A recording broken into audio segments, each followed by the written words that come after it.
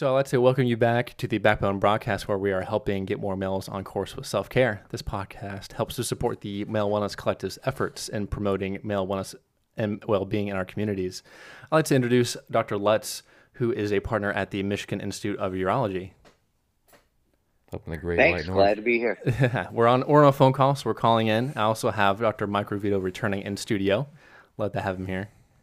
Glad to be here, buddy. Yeah. So it's going to be all three of us, and I am really interested in learning about Dr. Lutz's bedside manner, which him and I have had discussions in the past, and he alluded to that in one of our previous discussions where he treats his patients as the humans they are rather than, say, just a patient number per se. Right? Yeah. And just real quick, I'm very happy and excited to have Dr. Lutz on the show. I was speaking to him before we started recording, and I just want to tell everybody how much that I look up to him for how much he impacts men both in the clinic and the community. So I just want to throw that out there and just kind of give that little bit of a jumping point to, like, what you're going to be sharing with us today. But I just want to give you some kudos officially. Oh, Michael. Yeah, thanks. So, I'm not sure where to begin, but I think the best place for me to begin is the beginning of my practice back in 1986. July 1st was a Tuesday. Why do I remember that? I still remember my first day of being in practice after leaving my residency. And in 1986, prostate cancer and prostate cancer survivorship was very different than it is today. Because in 1986, before PSA was generally used, the PSA, which is a prostatic specific antigen blood test, 79,000 cases of prostate cancer were diagnosed in the United States on an annualized basis. And it was after the PSA was discovered and implemented that 250,000 men a year in the United States were diagnosed with prostate cancer due to the widespread usage of judicious and sometimes overused screening. And over the decades of implementation of proper PSA usage, we are now at approximately 190,000 cases a year diagnosed in the United States, with over 3 million men in the United States as prostate cancer survivors. They're not all handled the same because people don't treat them all the same. There is disparities in men's health. There are disparities in prostate cancer survivorship. And one of the things that we need to do as physicians and caregivers is find better ways to care for these individuals, identify who needs our services more than ever, and actually address their needs in a more widespread way. They're not just a cancer survivor. There are men's health survivors as well. Right. And I always tell every patient when they're diagnosed with prostate cancer, congratulations, you are now a prostate cancer survivor.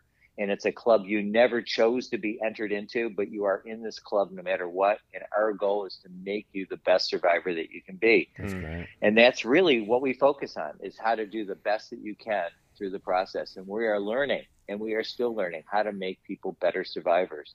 And it's not just the patients that we counsel when we diagnose them with prostate cancer and tell them that they are prostate cancer survivors. It's their spouses, it's their parents if they're alive, it's their siblings, it's their children, it's their best friend.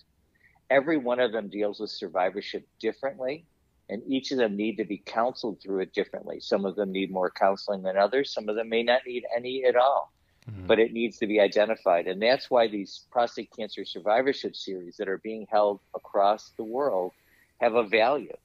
And the nice thing is that because of the COVID pandemic, many of them are being held virtually, which means that all of us now have access through the internet to all of these survivorship experiences globally. And we can now pick and choose what we believe is the best one for not only for us, but for our patients, and how we want to adapt them to our own patients' needs. Yeah, and I think it's so interesting that you kind of bring that reality to focus where it's, yeah, they are a survivor, this is happening, and not leave room for what if or what if this is different. It's more of this is happening, and we're going to go through this. And rather than saying, well, it could be different, right? No, it's not giving any false hope, I would say, right? I think that's like the biggest distinction. The worst thing to be is to be, indeterminate, with the patient, give them a wishy-washy response and not really tell them what is. People really need to know the facts of what it is. You don't need to beat somebody over the head. I can tell you that whenever somebody gets a cancer diagnosis, they remember where they were, what they were wearing, and what they were thinking at that moment. They Sure. never forget that moment. It Yeah. is definitely life altering. Yeah. No matter if it's a small cancer diagnosis and you may brush it off as not a big deal, it's a big deal to the person who's got a cancer diagnosis. And so it's important to give it the clarity and the significance that it warrants for that individual. I always say, people say, oh, I have this problem, but it's not that big compared to whatever you're dealing with. Everybody has their own personal problems that have their own personal significance, and they shouldn't be minimized. I'm glad you brought that up. And I don't know, Mark, if I could jump in here real quick. Go for it. So I have this manuscript. I'm not trying to get all wonky academic. I'm just trying to boil this down. So this manuscript was essentially showcasing that if men do testicular self-exam, okay, if they were regular practicers or practicing at TSE before their diagnosis of testicular cancer, we had some correlational, not like hard, like nothing crazy proof, but like it was something that suggests that they were diagnosed at earlier stages of testicular cancer versus if they didn't do TSE, right? Mm-hmm. And anyway, we got these critique backs, and one of the reviewers were saying that this is all self-reported data, and was really lambasting us, saying that this is all self-report from the patient, and pretty much saying that you can't trust self-report data from the patient. I responded back and I was like, I don't think you've been talking to enough survivors, because I can guarantee that these survivors, the ones that I've spoken to, and Dr. Lutz just kind of validated that for me, is like, and you can speak from your dad's perspective. Sure.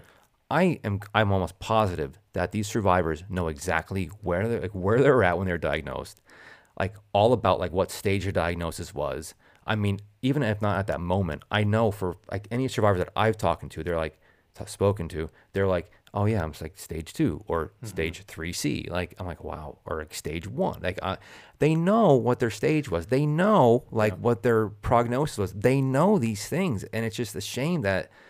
And I remember thinking about this. I'm like, these people don't even give these individuals, these survivors, like the light of day. Don't even, like the time of day, or they don't have like the confidence in their knowledge to know about themselves. And so I thought, man, that was something I didn't think that would be happening. Anyway, I just wanted to jump in and say that you really hit something on the head right there. Well, testicular cancer survivorship in my practice is very different than almost any other malignancy that we diagnose. It's in young men who believe they're invulnerable, and they come in believing that they're totally healthy and perfect, and they just think they have a swelling on their testicle, and they're already presuming that it's okay, that there's not going to be a problem with it. They are not thinking cancer. And also equally as common are men who come in for fertility evaluations, because there's an increased incidence of testicular malignancies in men with infertility. And I have at least a half a dozen men I've diagnosed with testicular malignancies who came in just with the presumption that they were coming for fertility evaluation. Wow. And going to leave now with a cancer diagnosis. And they are aware of a testicular cancer at the moment I examine them. And you say So young. Yeah. Sorry, go ahead. So they're men in their 20s, because the peak of testicular malignancy is in their 20s, with a second peak in the mid 40s.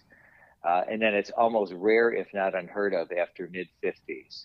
And what's really kind of neat about testicular cancer, which is different than any other disease, is that number one, active surveillance actually works for a majority of them who are diagnosed with pure seminomas and low stage disease. And number two is after 5 years of no recurrence, they're considered cured. And we don't use the word cure ever in any malignancy that we treat in urology, except for testicular cancer. So being able to use that 4-letter word, cure, which is not a 4-letter word a lot of people like to use. They're much more comfortable with every other 4-letter word, but that's a great word that we get to use in public with all of our testicular cancer survivors. That's great. Yeah, because I usually hear cure as like almost a jinx. Yeah. Right? Yeah. It's like you say it's cured and it comes back, right? So yeah. And when you have to take it back. Yeah. When patients ask you that question, so am I cured? When we're talking about prostate or bladder or kidney, you say you can't use that word. You have deflated that balloon so badly that no matter what you say at that point on, they don't hear a word you're saying. They just know that they are not cured. And the word survivor has a totally different meaning at this point. It means a survivor with chronic disease that they have to worry about. And it's really the worry that actually hangs on. We've looked at data in prostate cancer survivors that when men are diagnosed with prostate cancer, for the first 90 days, they have a twofold increased risk in suicide rates as to the general population, and they have a threefold incidence of anxiety, depression. And if you keep them on active surveillance, the anxiety, depression rates do not diminish. So there's a big psychological overlay that is continuous with these disease processes, and is by a urologist is never addressed. I don't care who you are as a urologist. We are all doing a very, and I hate to use the word piss poor, but we do a piss poor job. It's a play on words, of course, but a piss poor job when thinking about how do you manage the holistic diagnosis. And that's really where I think we have to go. If we're going to do a better job in survivorship, we have to look at holistic healthcare, which means the whole patient. And I would, if I was to coin a word, it would be holistic as in WHOLE. Yeah. And I think that that's really where we need to go. And I am diligently working on that, not only in our practice at the Michigan Institute of Urology, but in other large urology groups around the country to develop a men's health clinic specifically designed initially for cancer survivors so that they get psychological evaluations and counseling right up front as part of the evaluative process. Yeah, there are a few. Like I know Nick Cost out at where is he, in Aurora, Colorado. I was out there for a little conference, and they have a social worker there for any testis cancer survivor. They'll have a social worker there that they take part in these like survivorship like counseling sessions, and it's been really helpful for a lot of the guys that get treated out there. Right. Yeah, it was really, really cool to see that. Because I know that men are less prone to seeking counseling or therapy, right? And just to have that presented in such a forward way is really helpful. Well, and the thing is, like what Dr. Lutz was saying, and he's been very supportive of like a lot of my work over the years, and we're getting into like looking at fear of cancer recurrence and anxiety, and what Dr. Lutz was saying, anxiety, depression, you know, and how that, you know, you survive, but then there's like the after. It's like, it's like a tornado came through, Sure, and you got to deal with the wake of it, or like a big wave came through, like now you deal with the wake of it all, and like how do you survive that? And right. And knowing from at least my father's perspective, and like myself having a dad that got diagnosed. Your dad's story is amazing though. Like when you're talking about him, like was it 9 years? Like he lived with that? he was given 2 to 3 years, or I think 2 to 4, right? But he made it 9. So, but to have that infinite timeline that you think as a male, like I'm gonna live till like 90, have it cut to a very finite timeline is so traumatic, right? And like Dr. Lutz was alluding to, like, yeah, you remember where you are, what you were wearing, or even like what you smelled when you got diagnosed, right? Like almost a PTSD almost effect, right? Even like when I heard my dad got diagnosed, I remember exactly where it was, what I was wearing, right? It's the same thing. And like to what Dr. Lutz was alluding to, like the holistic healthcare is like, if someone goes through that, it's not just a clinical, here's a pill, here's a chemo treatment. It's the whole human.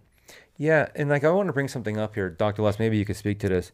So here at the Male Wellness Collective, we're starting to get into whole person health, and we're looking at different ways that it is being discussed or not, and if there are places that are using this as an intervention type. And you kind of hit on that with this whole men's health clinic, and I like where you're going with it, because it sounds like it's like a whole person health perspective, where like you're not just treating a prostate cancer patient, you're treating like Bob the mechanic that is 59 years old that has, I don't know, stage 2 prostate cancer, and he's married with 3 kids, and he has diabetes, and he's also a little bit depressed with anxiety, and you know, and he's generally a great guy that is a big fan of the Pittsburgh Steelers or something like that. Like it's like the whole dude, you know, and well, because because we get that all the time. People will come in and once they're diagnosed, they'll say, so what can I do to improve my survivorship if I'm on active surveillance? If you're telling me I'm going to treat this as a chronic disease like hypertension,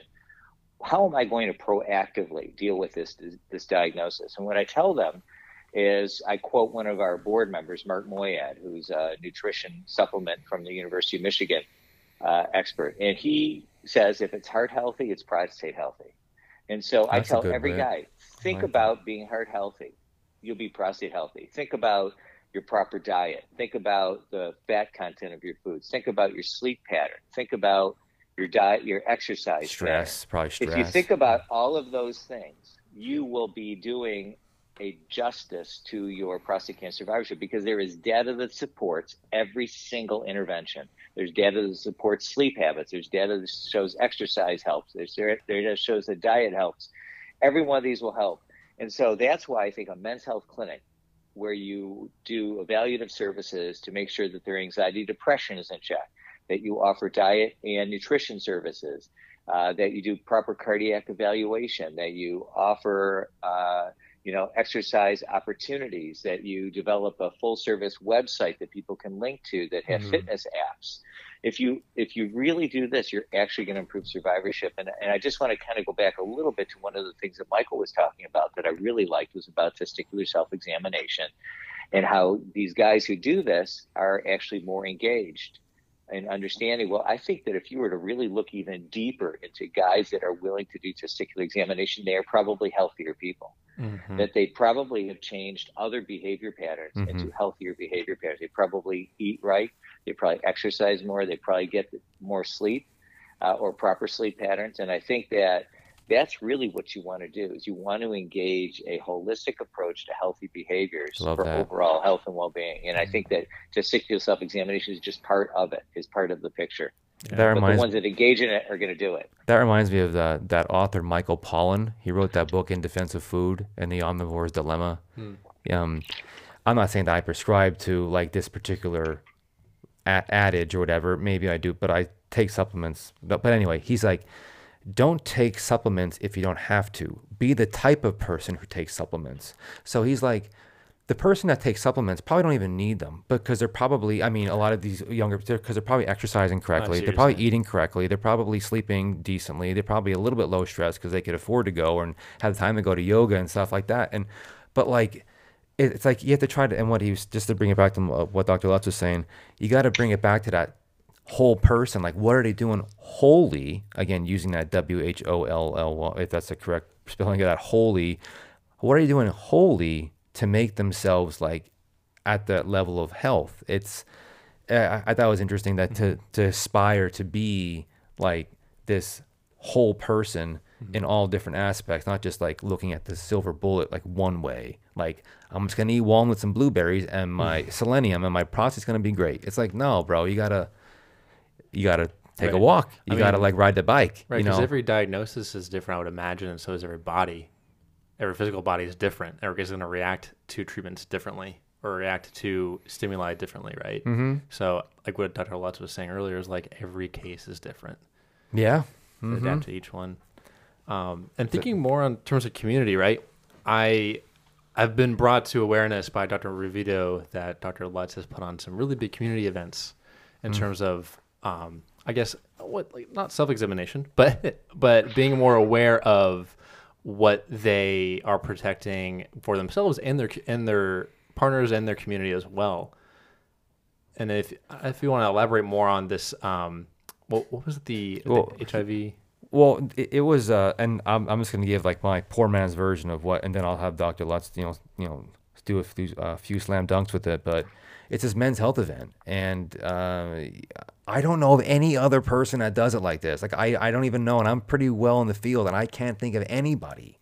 Not even just like, people do it, but at the scale that what Mike Lutz does it is like unfathomable, because like I can't even imagine what it takes to kind of pull this off. And this guy literally gets Ford Field rented out and the surrounding area, and just gets thousands of people to come there and just like not just learn about men's health, but celebrate it too, because and it's like a place to be, you can kind of like get a backbone and just kind of stand in line to get treated for HIV, or like learn about prostate cancer, or go learn about heart health. And like, listen, I remember listening to Mark Moya talk about nutrition. I think he had a Lions jersey on when he was giving that public lecture. He did. Yeah, I remember that. And just sitting there, and I was listening to him, and it was fantastic. And he's such a great guy too.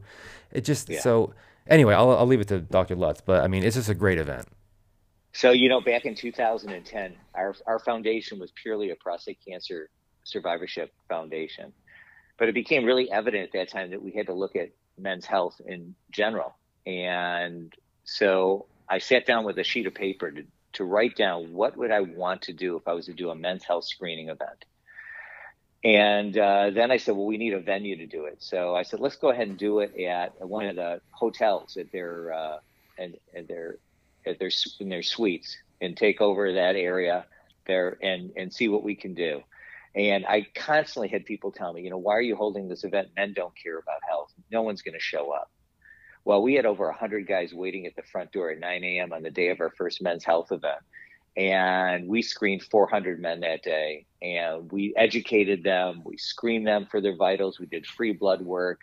And then we had Chris Draper from the Red Wings talk about what he does to stay healthy. And people were just engaged, and we ran out of room. So I said, okay, well, we got to go somewhere else. So I said, let's get Ford Field. That's a great venue. Wow. And the first year we did at Ford Field, it looked like we barely filled the place. But over the years, we've been very successful in engaging the city of Detroit to be partners, to develop a trust, because without the trust of the city and the trust of the people of the city, particularly an African-American population, no one's going to show up.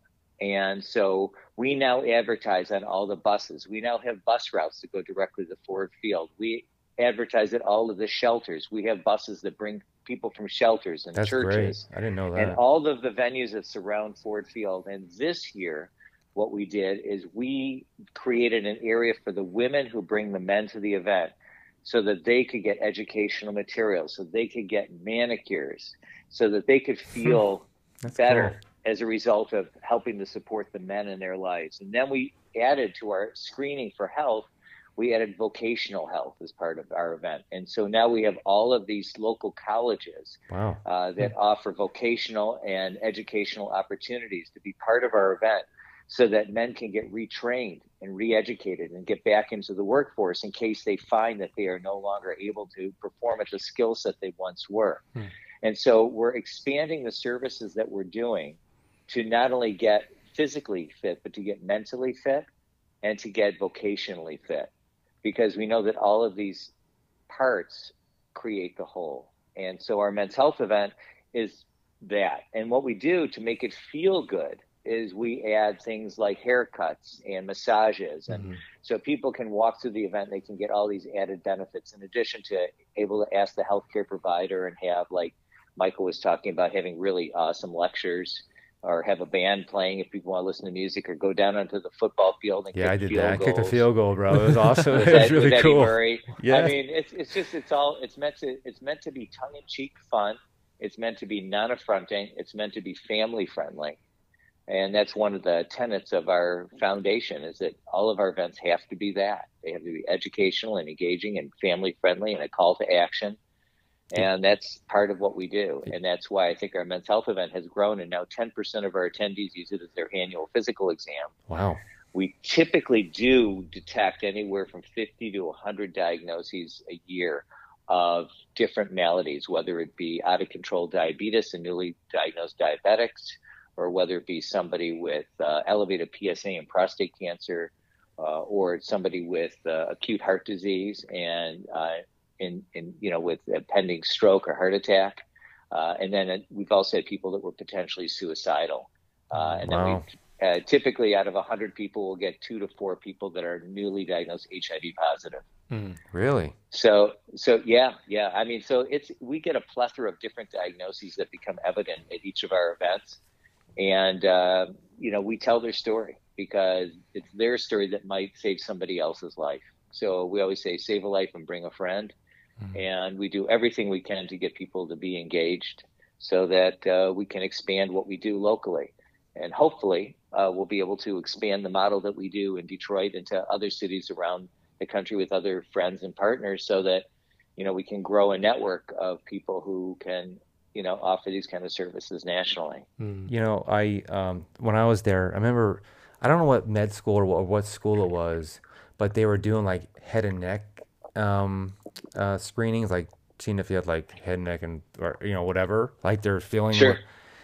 But it was really cool because they were like training in training. So they're getting like actual, not just like clinical training, but they're actually in the community getting trained like these future health professionals. I think, I'm not quite sure if you trumpet that, I'm sure you do, but like that's also something impactful, because these individuals that are going training to be a clinician, they're actually getting this community health impact too, or like under in their training. And I thought that was really interesting, because I remember talking to them. I'm like, what you're doing here is pretty cool, because I mean, how often do you get to go in the community and do this? Like, never. I'm like, well, this is awesome for you then. This is a great experience. So it's also something. So we use every aspect of our foundation to educate the community. So for instance, we have a fund called the Jeff Murray Fund in honor of a former director of Fox 2 News who committed suicide. And so we fund this fund. We give $1,000 to every medical student who wants to become and commit 1 year of education to men's health. Wow.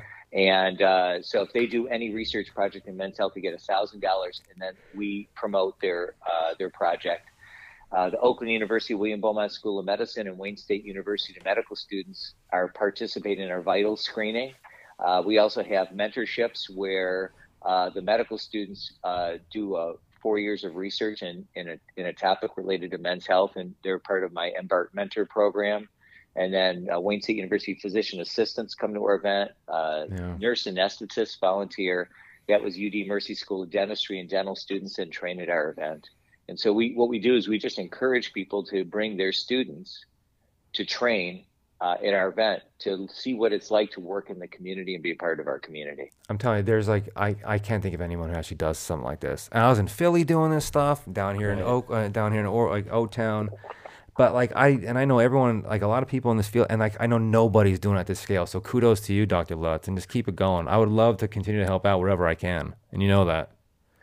Well, you already do by just sharing the message. And our group just got purchased by private equity, so we're now part of Solaris Health, and we now have 7 urology groups across the country that are part of our platform. And my hope is one day that we'll be able to do what we do in Detroit with all of our urology partners, and one of them is actually in Florida. Oh yeah. So it is possible, and they may be in your neighborhood, which would be very cool. We would love to help out wherever we can, but yeah, this has been really, really cool. This has been elucidating on many different fronts. I really appreciate your time. That's been huge.